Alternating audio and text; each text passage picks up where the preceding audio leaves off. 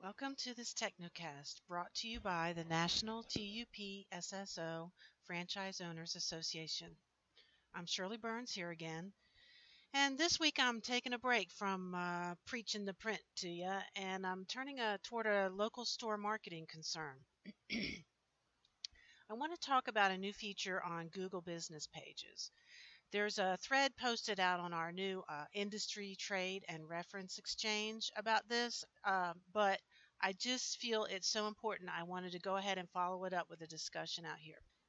As with many features that Google rolls out, this new feature is a double edged sword.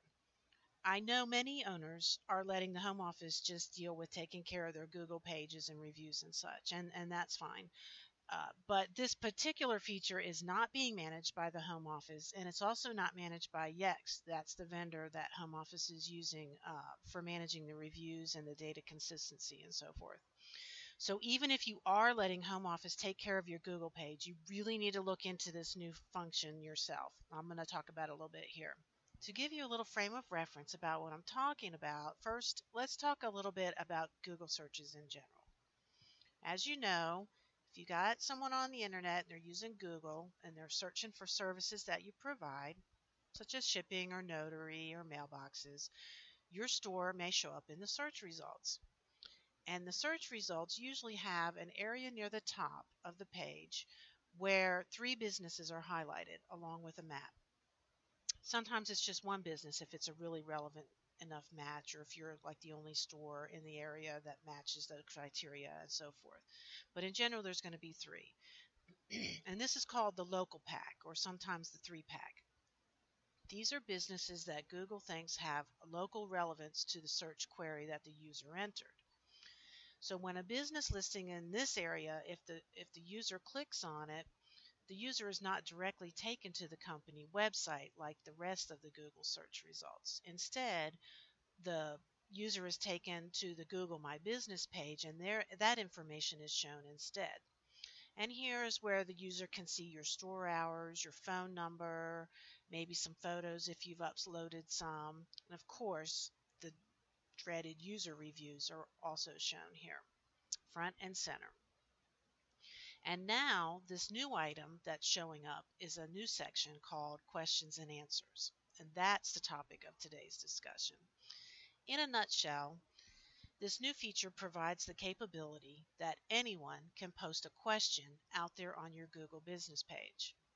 The questions and their answers are associated permanently with your business, just like the reviews, and they are visible right there in the search results, just like the reviews. The good news, it's an opportunity to engage with your community and to show off your expertise and to provide real answers to real questions posed by real prospects and customers of your store. And that really is a benefit to you. And the more that you engage with these, the more Google will see it, will recognize it, and possibly show you higher in the search results for relevant questions or for search queries. The problem? Oh, come on now. You knew there would be one. Otherwise, I wouldn't be here yelling at you. Sadly, there are a few. First, Google does not notify you when a question or an answer has been posted. This is a problem not only because the users mistakenly believe it is some sort of real-time chat or response system, and so they're sitting there waiting very impatiently for their answer. But even when it's not an urgent question, because you don't know it's out there, it just sits out there unanswered by you until you happen to notice it. Or worse. And what's worse? Well, not only can anyone ask a question, anyone can answer a question as well. Let that sink in for a moment. Anyone can answer a question about your business. And as if that weren't bad enough, wait for it, Google sends messages to people who have reviewed your page to see if they can answer the question. You know, sort of like how Amazon will send you a message if you've purchased a certain item and ask you if you can answer the question that someone else is asking. Excuse me, get my asking and answering right here. In the same way, if someone has previously reviewed your business, they'll get a message asking if they can answer the question. So, this is the riskiest area of all, right? Happy customers, unhappy people who were never your customers, they thought you were UPS. All of these people who reviewed your store are now reminded of your existence and given an opportunity to answer a question about you. And lastly, once an answer has been posted, anyone can go in and do an upvote or a downvote on the answer. And questions with more upvotes are going to be seen at the top of the list and more visible to customers and potential customers.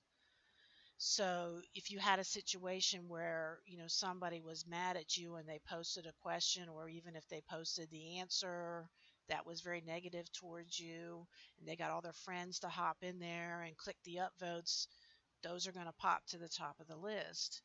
Um, there are paths for you to report it, and at least right now Google's being very responsive and taking those off. Unlike reviews, irrelevant questions may be removed, but it's going to sit out there and you never know who's going to see it. This feature has been live on mobile devices for several months. I think it started like last October or so, but only recently has it become activated for the desktop searchers too. And it's already gaining huge popularity with customers very, very quickly. Here in Jacksonville, I went and I checked out about 2 dozen or so of the UPS stores around me, and over half of them have questions. Some of them had as much as 6 questions already posted, and not any of them, not on a single page, none of them have been answered by the business owner. None of them. So, get to it, owners. Get some answers out there. There's some good questions, too. I'm actually keeping track of them because I might write little articles about them because they're good questions. Some are just, hey, what are your hours? It's like, duh, go look at the page. So, in summary, while this new feature has the potential to benefit your store, it can also be very detrimental, and possibly even more detrimental than the bad reviews. If you do not take active participation, someone else will on your behalf.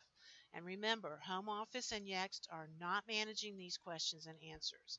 This is your chance to get out there and post useful information. So make the most of it.